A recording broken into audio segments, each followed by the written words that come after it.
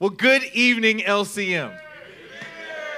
Tonight is January 27th, 2021, and we are continuing our Dialing In During Dark Days series with this sermon entitled, Dialing In Discernment Through the Word and Through the Spirit.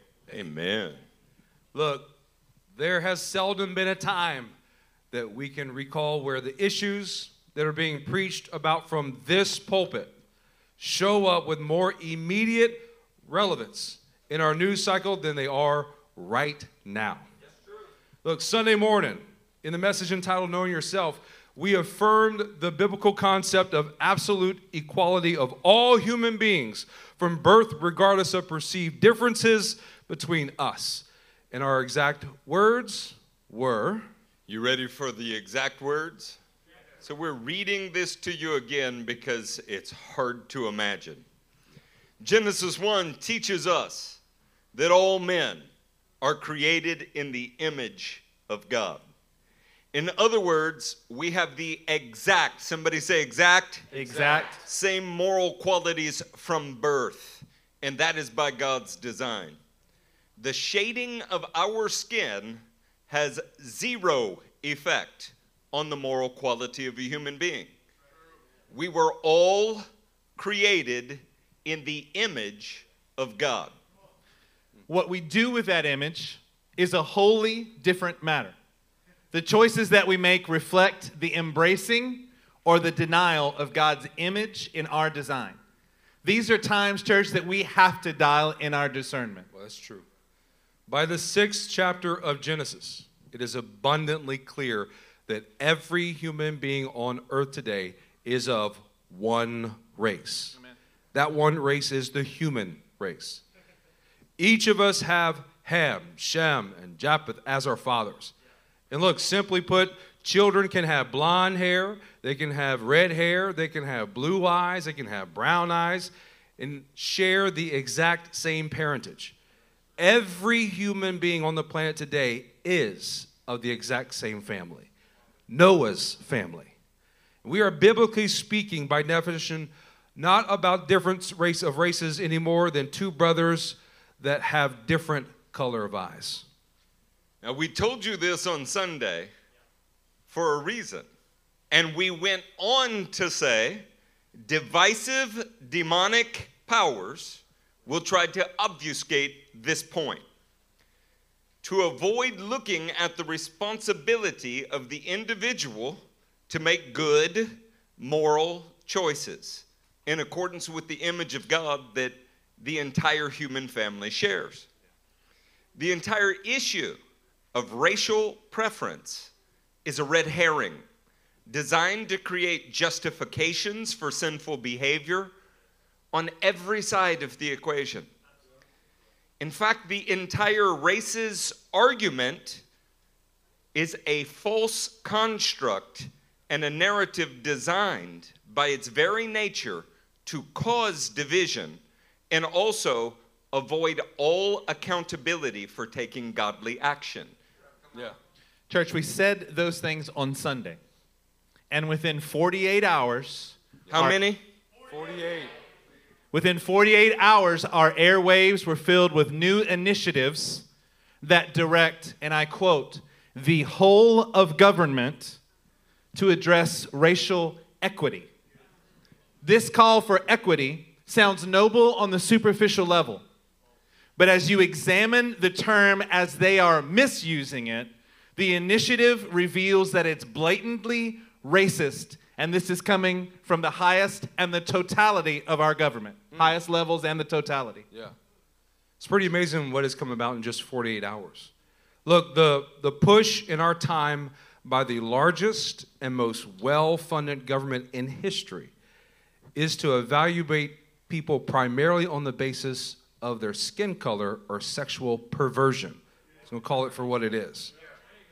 The national narrative has moved away from the content of character and become singularly focused on a preference based on race system.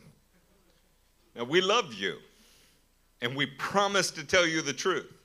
So we told you that these people exacerbate the very problems that they pretend to resolve. We're telling you now that you are going to see that play out before your very eyes over the next weeks and months. We want to emphatically affirm that all men are born with the exact same moral qualities from birth. And what we do with God's image in our design is what every man, woman, and child in this room will be held accountable for on the day of judgment. Church, we want you to consider the definition of the words equity and equitable historically before the semantic drift of what was just presented yesterday from the highest forms of government. You see on your slide here, you have equity. The word equity is supposed to mean justice according to the natural law or what is right.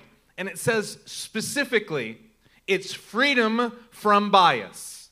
Freedom from bias. Freedom from bias or freedom from favoritism.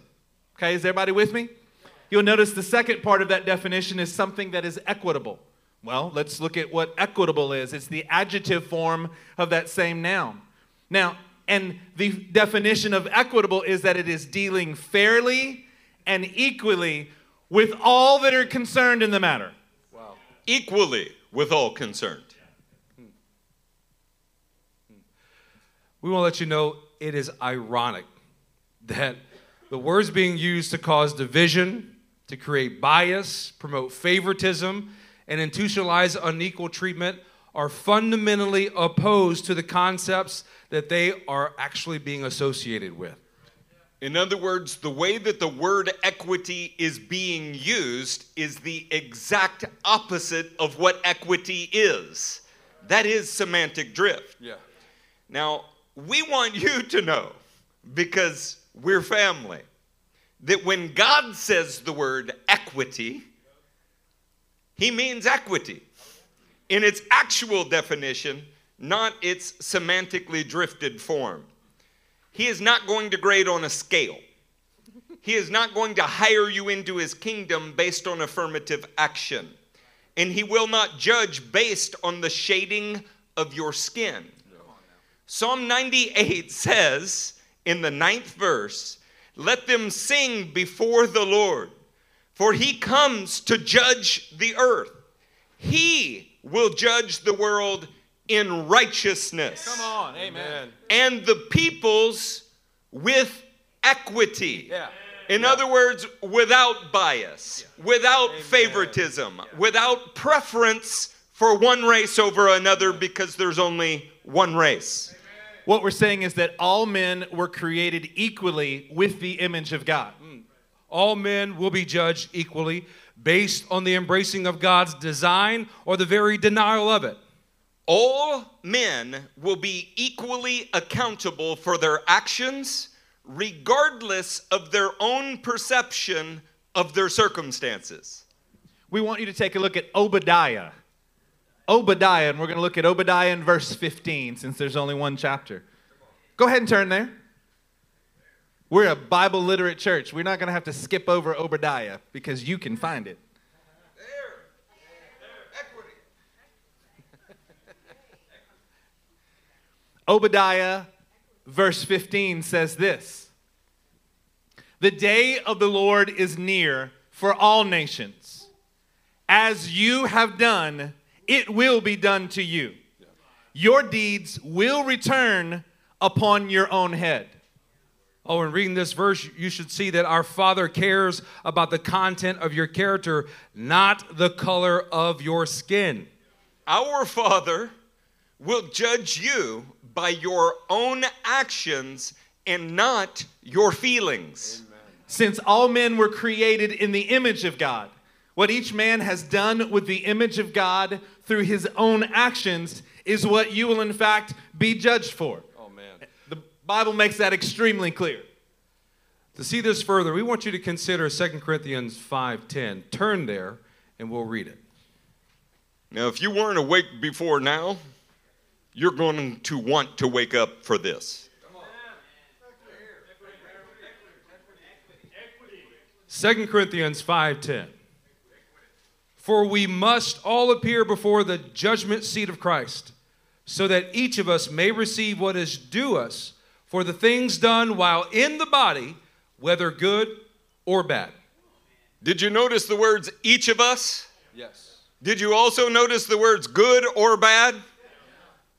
Look, if this verse was written by the federal government, it would say that Asian Americans, Pacific Islanders, or Native Americans will receive what is due them for perceived wrongs in the centuries before they were born.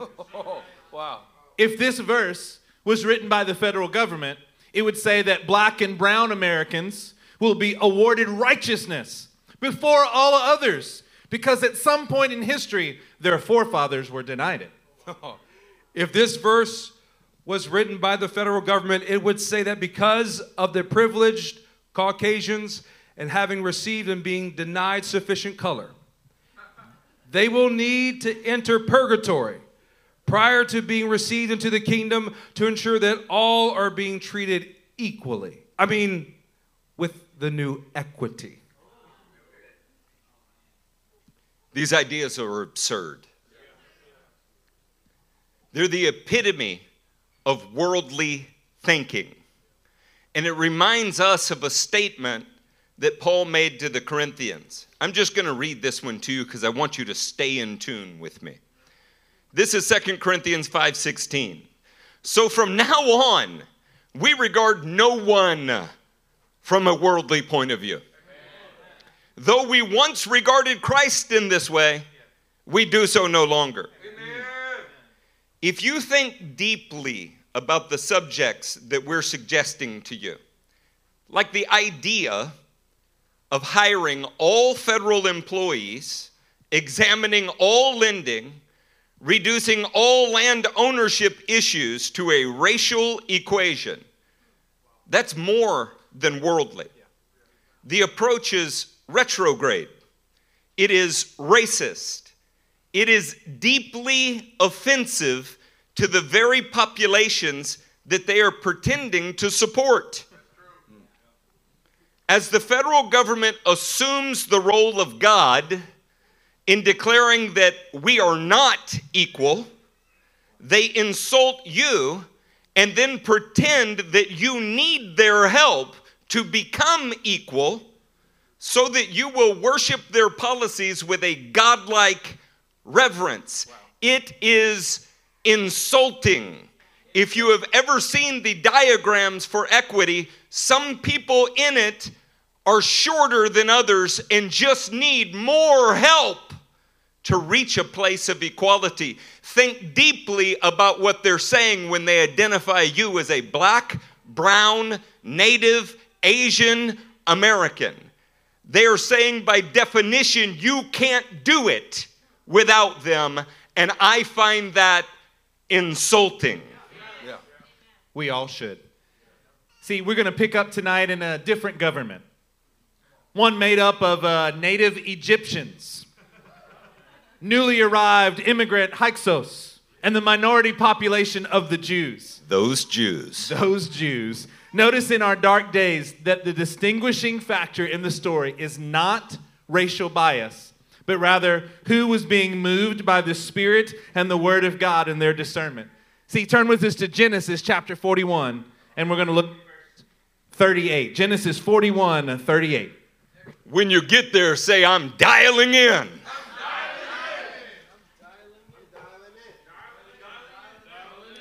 Soon you may not be able to find our sermons on Facebook. You may not be able to find them on YouTube, but you will always be able to research them in that book that is in your lap. Amen. Genesis 41:38. So Pharaoh asked them, can we find anyone like this man, one in whom is the Spirit of God? Then Pharaoh said to Joseph, since God has made all this known to you, there is no one so discerning and wise as you. We want you to understand that all the men in this story were made in the image of God. But there was only one that was being moved by the Spirit of God to declare the Word of God for the darkness of their coming days.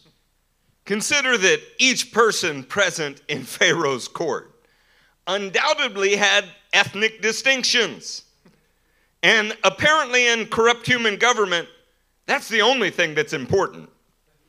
But in God's government, the one that is coming to the earth and will rule forever and ever, the actual distinguishing factor is who is being moved in their discernment by the Spirit of God. Amen. That's the important thing. Amen. Church, thankfully, Pharaoh was not a Republican or a Democrat. Amen. Amen to that. He was just a man who recognized the source of Joseph's discernment and wisdom, and that was derived from the Spirit who designed him. You could see it even on your screen, that Pharaoh is acknowledging there's no one like Joseph who has the Spirit of God upon him, who is able to make known this God that makes known to men what is in his heart. It doesn't seem as if Pharaoh was trying to cure an injustice from the past, or reach a quota, or slide his finger down a scale to fulfill a percentage. He just recognized when somebody was in their design as aided by the Spirit of God. Amen. Look, when you think about our current trends, they have been tried under various forms of communism, various forms of socialism. And here's the point, they've always failed. But when you consider Joseph's experience, it has never failed. Remember, nearly the same scenario played out with Daniel and the Babylonian monarch. If you really want to dial in your discernment, it's always by the Spirit of God that you do so. You can see the policies that are being kicked around our day littering the decline of every nation that has ever tried them. But you can also see a scarlet thread working through the Bible that in any situation, with any ethnicity, with any background, when a man is moved by the Spirit of God, then God uses him to accomplish his will on the earth. Yeah. That was true for Joseph. That was true for Daniel. Those men lived centuries apart and had different governments that they were working with. When God sets something as true, it is always true. Let's go to Isaiah 55. We're going to be in verse 9. Are you guys dialed in?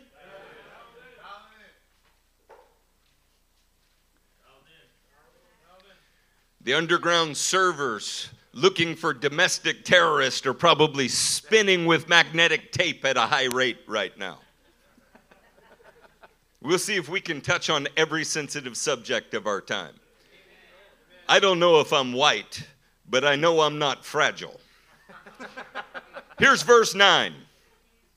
As the heavens are higher than the earth, so are my ways higher than your ways, and my thoughts higher than your thoughts.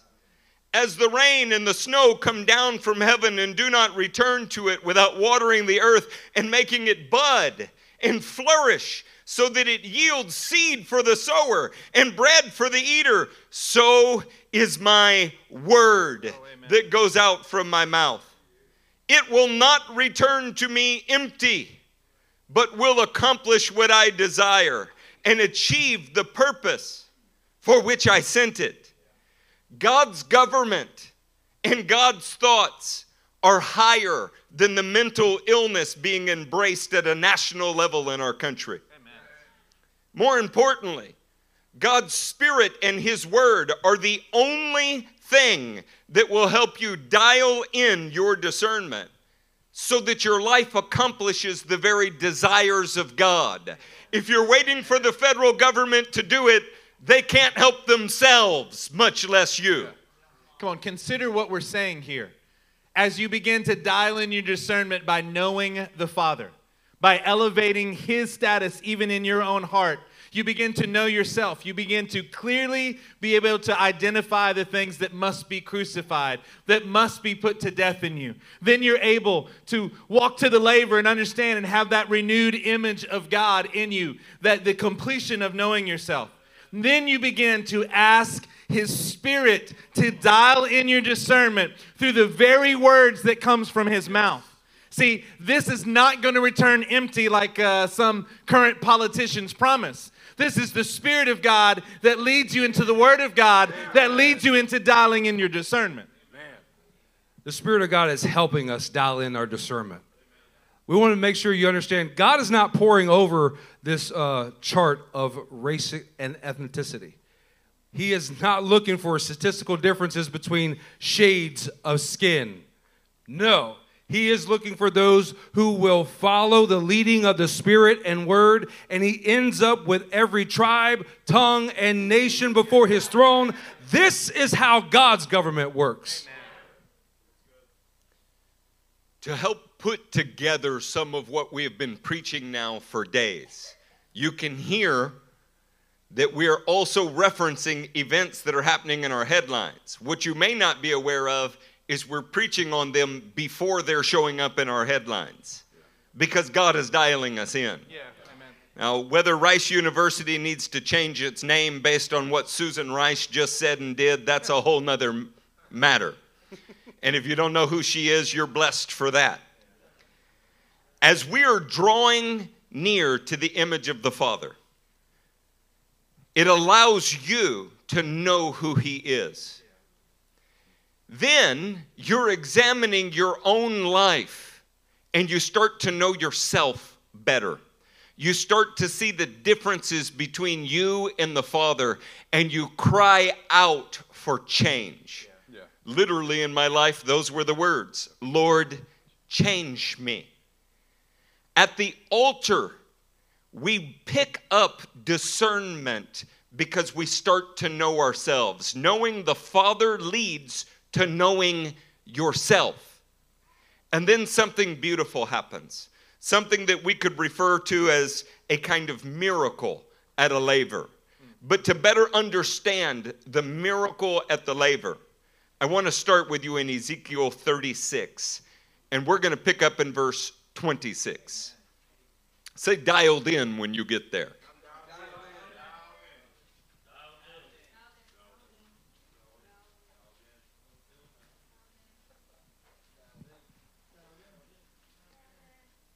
I will give you a new heart.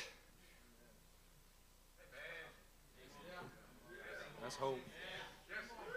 Thank you, Jesus. My God, has there ever been a need for a new heart like there is now?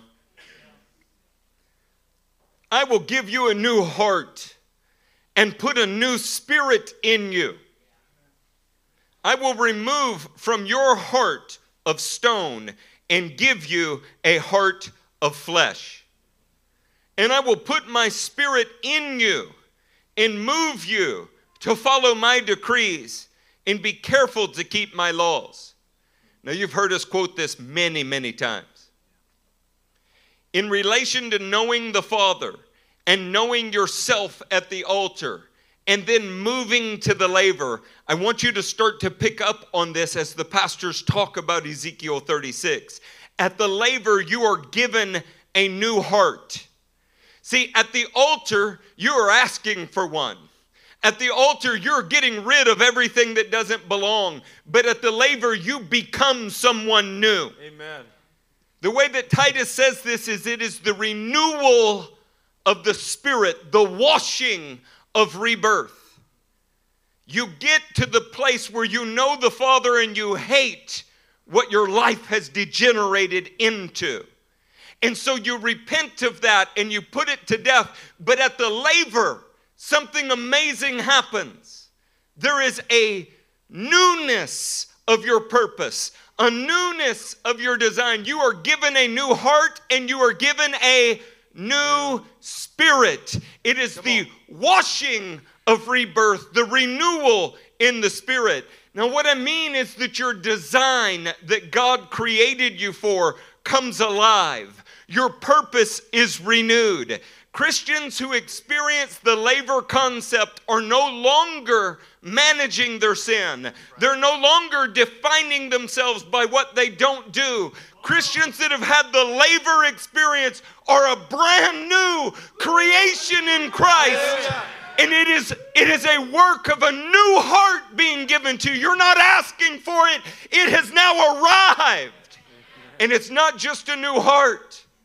It is a brand new, regenerate, completely whole spirit that he puts in you.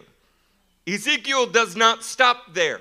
You will see the whole process of salvation, the whole process of the tabernacle, and the whole process of dialing in your discernment over these next few verses.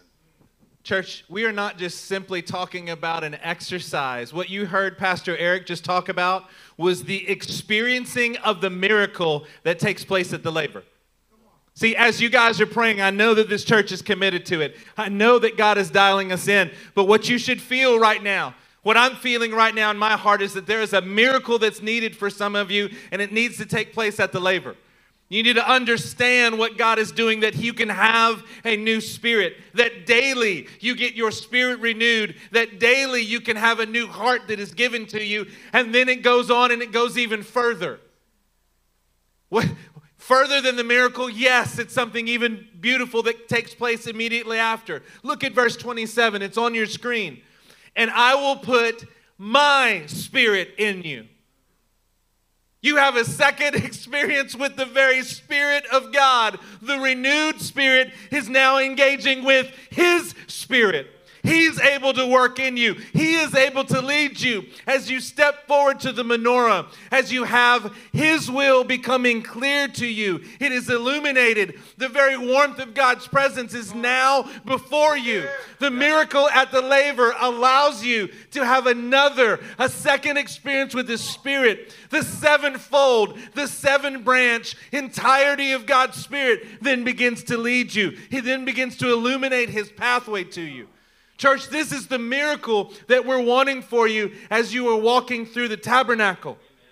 It's more than just the rote rhetoric of it. It is something where you begin to experience a new spirit. You begin to experience His Spirit coming into you daily. Somebody say daily. Daily. My God, we need this in our lives today. Let me put this in theological terms for you.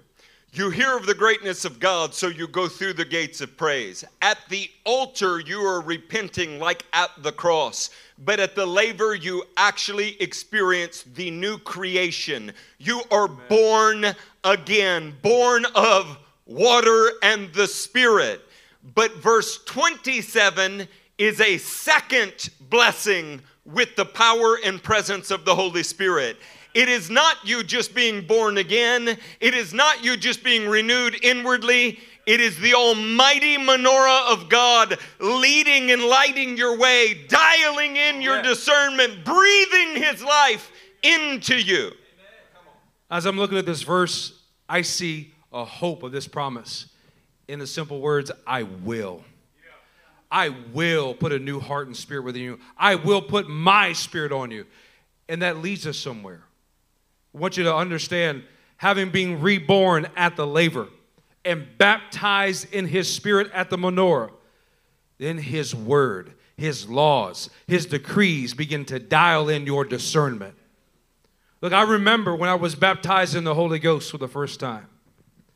I opened up God's word, and no longer was it like reading a textbook in a foreign language. No longer was I trying to decipher some kind of hidden code all on my own. Instead, I had the counselor sitting right next to me. And the words literally jumped right off the page. The word became living and active to me. I was engaging this very process of now having been reborn at the laver, having been baptized in the Holy Ghost at the menorah. His laws and decrees were coming alive inside of me. Not just within my mind, but stirring within my soul and directing the way that I walk. But here's the hope. It not only happened that day, it happened the day after, and the day after. And guess what? It's still going on. Every time that I hear, I think of, I read God's word, His Spirit is right there to illuminate the laws and statutes of what God demands, and it comes alive inside of me. Now, friends, I'm not as socially unaware as you think I am. I'm woke. I woke this morning at about 10 a.m. And I woke to the truths of the Word every hour thereafter. I don't want to seem obtuse to you. There are certainly generational inequities that must be dealt with. I mean, real social injustice that has to be cured. Consider Deuteronomy 29:29. While we're talking about generational inequities. The secret things belong to the Lord our God, but the things revealed belong to us and to our children forever. Amen. That we, say we may follow all the words of this law. See, the real systemic disadvantage is that men fail to be led by the Spirit and the Word of God. And then they fail to give their children the things of the Spirit and Word of God because they didn't get them. That is a systemic problem. But it isn't race-based. It's based on a lack of desire to get the things of God. The secret is that you have to desire to be more than you are. You have to desire to return to what God created you for. You have to be about His government on the earth. And once you have that, once you have really gotten that and it has gotten hold of you, you give it to the generations. Amen. Does anybody have a desire for the secret things of the Lord in this place? Come on now, think about it. When a man, regardless of your race, of your color, of your ethnicity, of the country of origin, is led by the Spirit into the Word, the revelation that comes from the heavens is now a gift for you.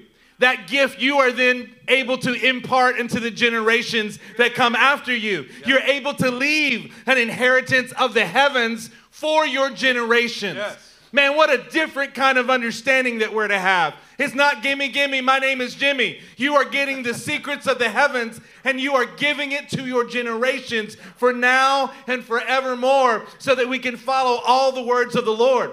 Church, you want to talk about leaving that inheritance of the heavens for your generations? That's when we're talking about building generational wealth. And I promise you, that's not based on racial bias. Would you like some generational wealth? Yes. Would you like to leave an inheritance to your children's children? Yes. It's based on your desire, not the color of your skin or the way that your ancestors were treated. Every man and every woman that is hearing the sound of my voice can cry out to the heavens and God will meet you where you are at. But it requires you to go to His altar and die to the identity that you now have. It requires you to go to the laver and experience the renewal, the regeneration of His Spirit inside of you. That will never be done as a victim. It can only be done as a son of God returning to his Father. Amen. Isn't this hope for our generations? When we operate in God's government, there's a wealth of the heavens that we can store for our generations. We want you to know, not only is it not based on racial bias, it works outside of your own genetics. We want you to consider Samuel. So everybody turn to 1 Samuel chapter 3. We'll look at verse 19.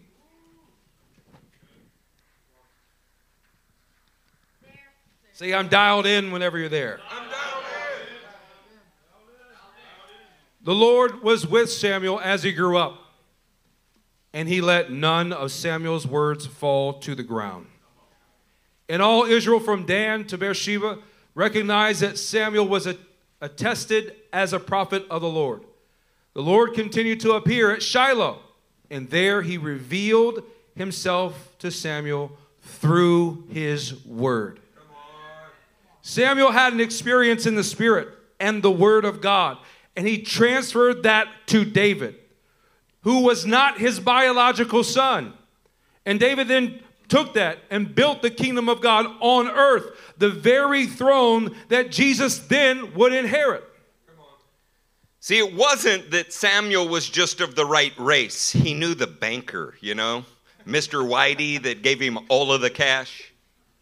It was that Samuel had tapped into the treasuries of heaven through the Spirit and the Word.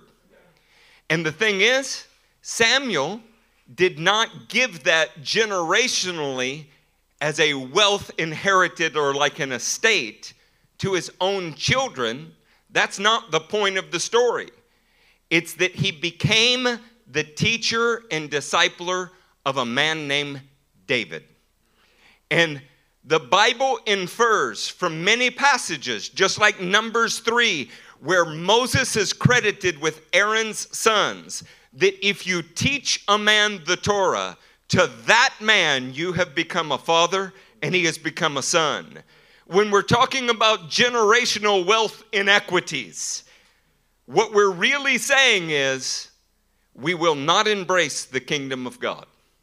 Because in the kingdom of God, any man that you teach the Torah to him you become like a father, and to you he becomes like a son. God established the Davidic dynasty by using Samuel to invest into David. They were related, but not in the same family. They were related, but it was not a father-son relationship except through discipleship. The Davidic dynasty is the throne that Jesus Christ will reign on in Israel. When God wants to build something, he starts with a man by interacting with him through the Spirit and the Word. He then begins to discern what he must do. He dials in his discernment. This is how God set up the government of Jesus Christ. What an incredible man Samuel was. It says in verse 19 that the Lord let none of his words fall to the ground. The reason that none of his words fell to the ground is because he had so ingrained God's words in his heart, that the Spirit of God was with him, and those were the words that he spoke. But I have something right here on the screen in verse 21. It says, the Lord continued to appear at Shiloh. Now, see, you might just think of that, and you might think of a particular daughter of the Molochs. You might think of just a city. But what was housed there in Shiloh was the tabernacle itself. See, the Lord continued. He continued to appear exactly as he had always done, exactly in the prescribed pattern that was given, that Samuel learned to go into the tabernacle. He learned to glorify the Father and exalt him. He learned of his own state and what it was like to stand at the laver in a renewed image. He learned what it was like to see the very leading of the Holy Spirit that led him into the Word, the Spirit that continued to lead him into the Word, the Spirit that taught him the Word, the Spirit that illuminated it. And what that did is that allowed Samuel to be able to dial in his discernment and have generations that followed, including and especially King David after him. Amen. Church, this is the same pathway that we're on. This is exactly what the Lord is speaking to us in prophecies before the service. He is dialing us in, and this is the way for us to dial in our discernment. Church, do you hear the hope that we're giving you? That we have the ability to dial in our discernment? Turn with me to Psalm chapter 143. We'll look at verse 10.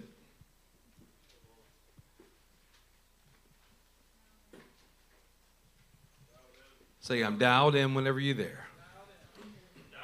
I was thinking about the word stimulus checks. I don't find them that stimulating. I don't like the idea that you can just print more of something. It kind of makes everything that you have less valuable. You know what I like less? I like less that they're taking it from Tom and Martha. I like less that they're taking it from Charlie and Joe. And they're stimulating us with what they did not earn and should not be able to give away. But apparently the masses find it stimulating. You know what I find stimulating? The Word and the Spirit of God. Amen. I love Psalm 143. Man, that's generational wealth right there. Verse 10, teach me to do your will, for you are my God. May your good spirit lead me on level ground. This verse is really the great need of our times, isn't it? Where's the cry of the people saying, teach me to do your will? We're full of little Christianisms like, well, really all you need to do is just believe these three things.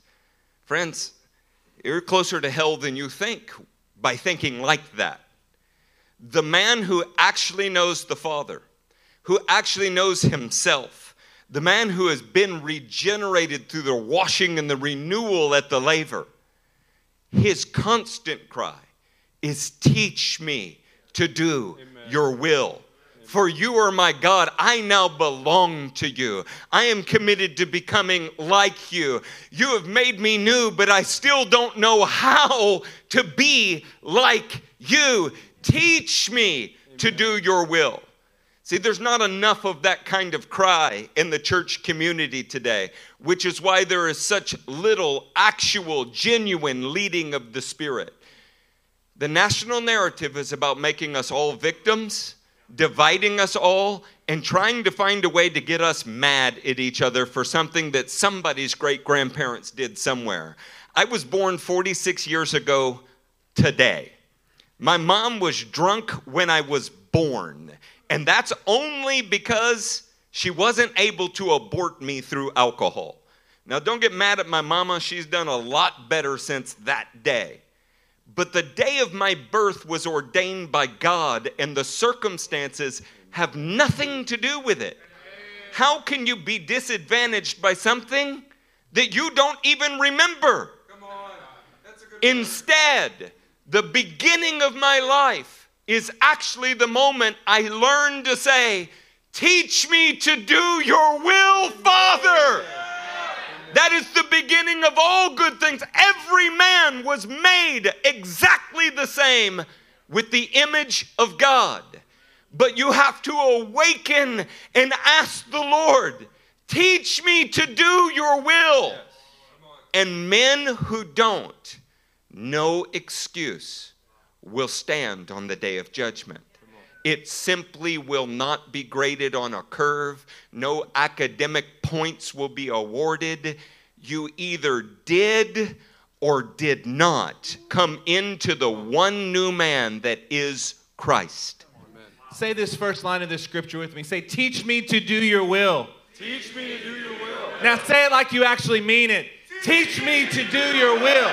When you actually mean that, the process that takes place is right in the second half of the verse.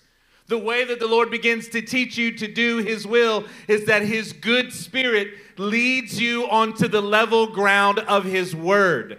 He begins to illuminate that to you. You can't even understand the Word until His good Spirit is leading you to that level ground. Come on, you know this to be true. Has anybody ever read a passage and then somebody like Pastor Matt would come behind you and start explaining? You're like, wow, I had no idea that was right there. But you just read it. See, what was happening is you saw a man who had the Spirit of God leading him into this good level ground of the Word. The Bible tells us, and I think it's in John 14, that His Spirit will teach us all things and remind us of that which He's taught us. What do you think the all things that the Spirit is going to teach you about?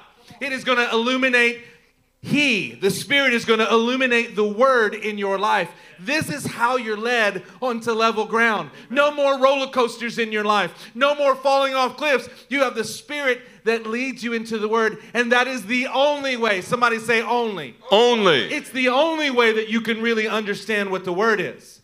Otherwise, you have your own thoughts, and you go to Google, and you get a concordance for what you think your thoughts are. That's not getting into the Word. That's not the Word getting into you. You have to have His good Spirit. Amen. His good Spirit leads you onto the level ground of His Word, and that is what it looks like to be instructed for God to begin to teach you His will. Now, Matthew has some truth for you that is coming, and I probably shouldn't interrupt the process. But when Pastor mentioned Google, listen, if you get a dictionary that was printed 100 years ago, the words did not change meaning in 500 years. You cannot even trust a Google definition today. Much like the silencing of any speech that is not agreed with, now they have the ability to redefine any word, and generations don't realize that's even what's happening. We're going to have to wake up. Look, I want to remind you guys, Something that has been a foundational understanding in this house is that the man filled with the Spirit is never at a disadvantage. Never. That's a good word. And I am talking about dark days. I am talking about facing persecution. But let's bring it to our real everyday life. The man filled with the Spirit is never at a disadvantage when you sit down to read the Word. The Spirit is there. He is ready to illuminate the character of God, to lead you into all truth that's found in His Word. In fact, the truth is that we've applied some of these things to the dark days and the corrupt nature of the governments of men. But all we are really concerned with is what governs you and how you are dialing in your discernment. That can only be done by knowing the Father. Say, know the Father. Know the Father.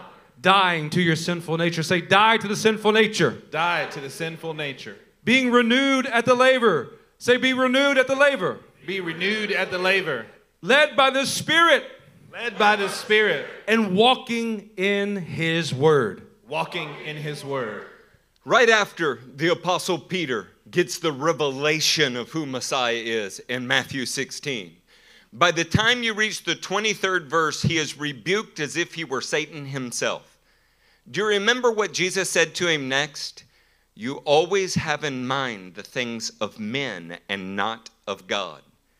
See, it is possible to really love the Lord, to have been drawn to Him by His presence, and to come to a place where you recognize you are a sinner at the altar or at the cross, but never having gone on to the actual renewal of rebirth. And even if you have visited the laver, it's been so long since you visited the laver that you're not actually being led by a spirit because you have in your mind the things of men. In fact, if you're dwelling in discontentment day in and day out, and ironically, some of you who are got up and walked out of the room, how can you have in mind the things of God while being unsatisfied and discontented with your life? See, you would fit well in Washington like that. You probably believe that it's somebody else's fault in some other generation. See, you cannot have in mind the things of men and have in mind the things of God. One will always displace the other. This is why Peter was being rebuked. But I'd like to keep it on a positive note for you. Amen? Let's go to John 16:13 and say dialed in when you get there. Amen, Timo. You are dialed in. In fact, there are people all over the country and all over the world that are listening to me talk to you right now. And since you can't see him, I just want to tell you this is one handsome brother. He's full of the Spirit of God. He's got a great smile, a brilliant mind, a bright future. I mean, he is a catch. Are y'all in John 16:13? Dialed in. But when I want you to catch something because I've got a moment to do it. The Spirit is not an it. Eliminate that from your vocabulary. Amen. The Spirit is He. Amen. And it's not a gender-neutral pronoun. You may not be able to say this on the House of Representatives floor, but you can still say it here. But when He, the Spirit of truth, comes, He will guide you into all truth. He will not speak on His own. He will speak only what He hears, and He will tell you what is yet to come. Aside from the fact that this is not a fluid situation, the Spirit is always a He, always has been a He, always will be a He. Amen. Amen. You really should pick up on the words all truth. There is nothing in this world worth knowing that the Spirit will not lead you into. And he said, but I have to learn physics. The Spirit will lead you into the study of physics if physics is what your life is about as far as His purposes. He will lead you into all truth. All means, shockingly, all. We haven't semantically drifted away from that one yet. Everything that you will ever need in your entire life, if you have been renewed at the altar, the Spirit will lead you into. If you need to become a pilot to serve God's purposes, the Spirit will lead you to the right school to become a pilot. He will show you all things. He leads those that belong to Him into all truth. If you could grab hold of the profound nature of that, you would know to dial in my discernment. There is nothing that I would need to do more than keep an ear to what the Spirit is saying, because He leads us into all truth. Amen. Having the Spirit Himself lead us into all truth. One of my favorite phrases is right after that, He will not speak on His own. The Spirit of God will not speak on His own. He will speak only what He hears. Constantly being attuned, constantly, you want to talk about having dialed in discernment. The Holy Spirit Himself is so dialed in that He will not speak of anything other than what He is hearing, fresh in that moment. Fresh, right when you need it. He is listening. He is hearing the Father. It's almost exactly what Jesus says in John chapter 5. He won't do anything unless He hears the Father. He won't judge anything unless He sees the Father doing it. This is what the Holy Spirit is able to do. You can entrust yourself that in the process of Him leading you into all truth, He does that by staying connected, constantly in the Holy Spirit, discerning what the Father is wanting. If the Holy Spirit only speaks what He hears, if He only does what He is listening to, how much more do we need to get this understanding in our life? There's nothing that you can do without staying attuned and dialing into what the Holy Spirit, what He is teaching us. When Jesus Christ said something and it was written down, what did that become? Scripture. I want you to say it out loud. What did that become? The Word. Becomes the Word of God. It is the Word of God because it's proceeding from Him. And the Spirit is only reminding you of what He has heard from God. The Spirit and the Word are always in agreement. The Spirit is always reminding and pointing you back to what He has heard the Father and the Son saying.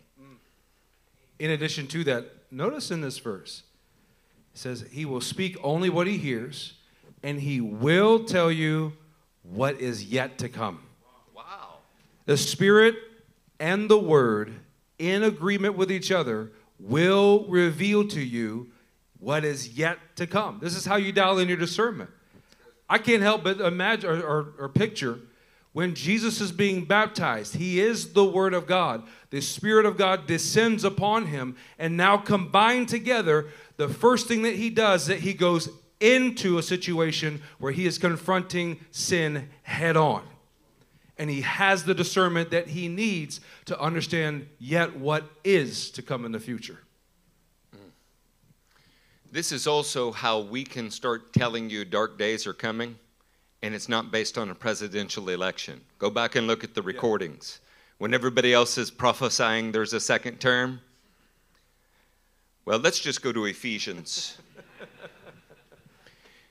In Ephesians chapter 1 in verse 13. By the way, I thought we were in dark days before as well. I want you to know this is not a Republican and Democrat issue. This is a born again and not born again issue.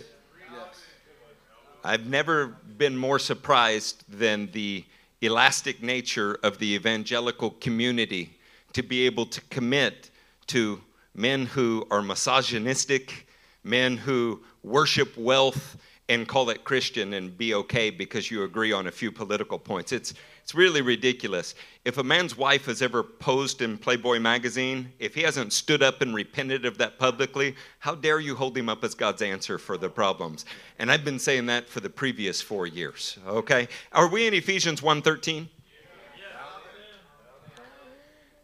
And you also were included in Christ when you heard the message of truth.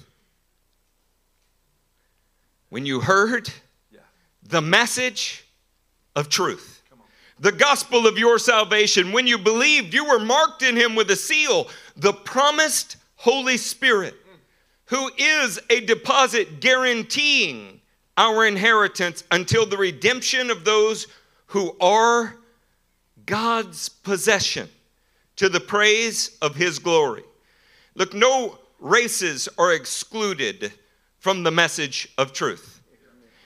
It goes out to all mankind, and all mankind can embrace the message of truth. What this means is then there are two camps: those that embrace the message of truth and those that deny the message of truth. And there's not a third camp. When we say a deposit guaranteeing, the presence of the Holy Spirit in your life is not a down payment on a car. I know you've heard those analogies. That is not who he is. That is not what he is. His presence in your life guarantees something as you listen to him and obey him. See, this guarantee is not designed to cause you to rock back, go to autopilot, set the cruise control, and just coast your way. This deposit guaranteeing is the ability for the Spirit to be able to speak to you and to lead you into his word, so that daily, step by step, moment by moment, you are not only aimed at the trajectory of where you must end up, but God is course correcting you every step. He's showing you how to avoid the pitfalls. This deposit that guarantees your inheritance is what causes you to walk daily in the discernment that comes from hearing the Spirit, from learning the Word, that Spirit leading you into his level ground of the Word. That's the deposit. You're able to hear him. You're able to go to him. You're able to learn from him daily, hourly, every minute, so that you're able to achieve all that God has. We are not designed to be on cruise control. We're designed to be able to dial it in for the Holy Spirit to help us and lead us into his word. We're approaching a place where we're going to close soon. But Pastor Matthew has some truth to lay on you. I want to give you a Hebraic background for what it means to be a deposit guaranteeing the redemption of those that are God's possession. Are you ready for it? Yeah. How did the Israel coming out of Egypt know that they would arrive at the promised land? Because the Lord's Spirit went before them. The Word declared it, and the Spirit was leading them there. They didn't know which way to go, but his Spirit showed them where to camp.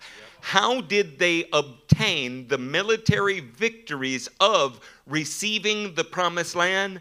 The Spirit and the Word showed them how to fight every battle. Stop thinking that because you spoke in tongues one time when you were 12, you've received the deposit guaranteeing.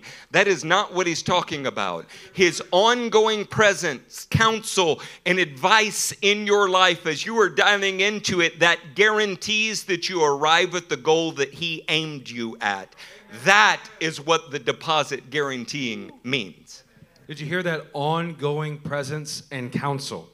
That's the deposit guarantee. There's one more thing in this verse we want to point out. When it says the redemption of those who are God's possession. We want you to notice in this very verse that every tribe, every tongue, every race can become God's possession. Because God is a God of equity. Equity in the Merriam-Webster 1800 version, not version. Google being amended presently version. Yes, yes. This is done by knowing the Father. This is done by then dying to your sinful nature, being renewed and reborn at the labor, led by the Spirit, because you're filled with the Spirit, and then having the ability to rightly walk in his word. Look, I was going to read to you 7 passages from the book of Revelation, and now I'm not. So could we just agree that if you survey chapters 2 and 3, 7 times you're going to hear something. He who has an ear to hear, let him hear what the Spirit says to the churches. Now, when they wrote down what the Spirit was saying to the churches, what did that become? The Word. The Spirit and the Word are always in agreement, and that's how you dial in your discernment. What the Spirit was saying to the churches forms the Word of God, and the Spirit reminds us of what the Word says. It's a very reciprocal relationship. When you're not sure you're hearing from the Lord, go right back to the Word. 100% of the time, living in His Word and His thoughts will help you be led by Him, and that's how we dial in our discernment. This carries on, and you see it in the book of Revelation in chapter 19, when Jesus Himself, who is called the faithful and true, see, He is the one that is also said about Him that the spirit of prophecy is the Spirit of Jesus Christ. See, you're seeing both the Spirit of Jesus, the Spirit of prophecy, and as He is the one leading them out in the battle, He's faithful, He's true. He's got a robe that's dipped in blood, and on His robe and on His thigh is written the name. He is the Word of God. The name, the King of Kings and the Lord of Lords, is who He is. The Spirit of Christ is the Spirit, and it is the Word itself. And you see that embodied, personally embodied in Revelation 19 with Jesus Christ. Turn with me to 1 Corinthians chapter 2. And this is our final scripture. So what do you want to do? Dial in. Say I'm dialed in whenever you're there. 1 Corinthians 2, starting in verse 6. Do you know that you no longer have to be a citizen to be included in a census in this country? But you do have to be a citizen of heaven to be included in His kingdom. Amen. You do. There'll be no non-citizens included in God's census. It will not happen. We do, however, speak a message of wisdom among the mature, but not the wisdom of this age or the rulers of this age, who are coming to nothing. Nothing. Nothing. No, we declare God's wisdom, a mystery that has been hidden and that God destined for our glory before time began. None of the rulers of this age understood it. Still don't. For if they had, they would have not crucified the Lord of glory. However, as it is written, what no eye has seen, what no ear has heard, and what no human mind has conceived, the things God has prepared for those who love Him. These are the things God has revealed to us by His Spirit. Amen. The Spirit searches all things, even the deep things of God. For who knows a person's thoughts except their own spirit within them? In the same way, no one knows the thoughts of God except the Spirit of God. Don't you want to know the thoughts of God? Yes. The Spirit of God will reveal it. What we have received is not the spirit of the world, but the Spirit who is from God, so that we may understand what God has freely given us. This is what we speak, not in words taught us by human wisdom, but in words taught by the Spirit, explaining spiritual realities with Spirit-taught words. The person without the Spirit does not accept the things that come from the Spirit of God, but considers them foolishness and cannot understand them because they are discerned only. Everybody say only. Only. Through the Spirit. These are dark days. And I'm kind of excited. I actually think they're going to get much darker.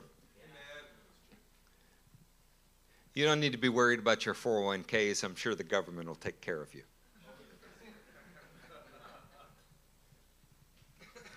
What you actually need to be worried about is that you are not led astray by a flood of dissipation, by a church world that is so weak, so blind, and so impotent that they don't even know what to do with a lockdown mandate. You need to hear from the Spirit of God. You need to see it in the Word of God. You need to recognize what is obvious demonic lie and bombardment for what it is. You need to be able, these are not political statements. This is the world versus the kingdom of God. And if you really want to improve your discernment, start back with a study of who is the Father. Then look, who am I in relation to him? Because I'm just going to tell you, the Father never expresses anything that looks like ungratefulness, victim mentality, any of those things. He doesn't do that. Circumcise away from you the attitudes that act like scales over your ears and eyes so that you can't hear. Circumcise it away. Ask him to help you. Then, most importantly, at the laver, put on who you are in Christ. Demand that any thought outside of that is not actually you. It's an attack from the enemy. Stand and fight to be identified as Christ. Nothing else. No additions, no addendums, no modifications. Just Christ. And then something amazing will start to happen. Because you're fully his and fully dedicated to him with no other weird agendas like punishing your husband or the rest of the church, then his Spirit will start to empower you, will start to teach you, will start to lead you. Your study of the Word will come alive, and you'll actually find yourself in partnership with what God wants to do on earth. Would you guys stand to your feet?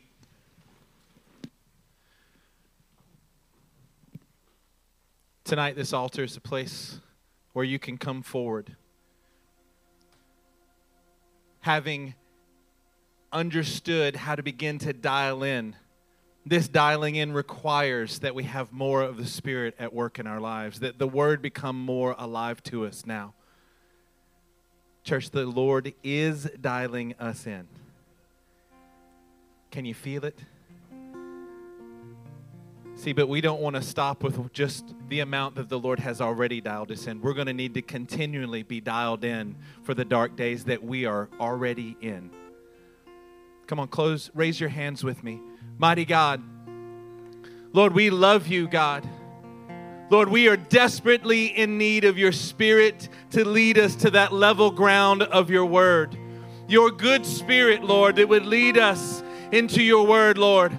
That we may not have the thoughts of man upon us. Lord, that we may not be caught up in our own thoughts, our own desires, but those things would be washed away. Lord, that we would have an understanding of who you are, the things that must fall away. Lord, that we could stand with a new spirit, with a new heart, and have your Spirit, your good Spirit come into us and revive us and teach us and show us what your word is about, mighty one. Lord, continue to dial us in now. Lord, we need your Spirit to guide us. We need your word to show us and to teach us, Lord. We must have more of your Spirit and word. Lord, dial us in tonight. In Jesus' name.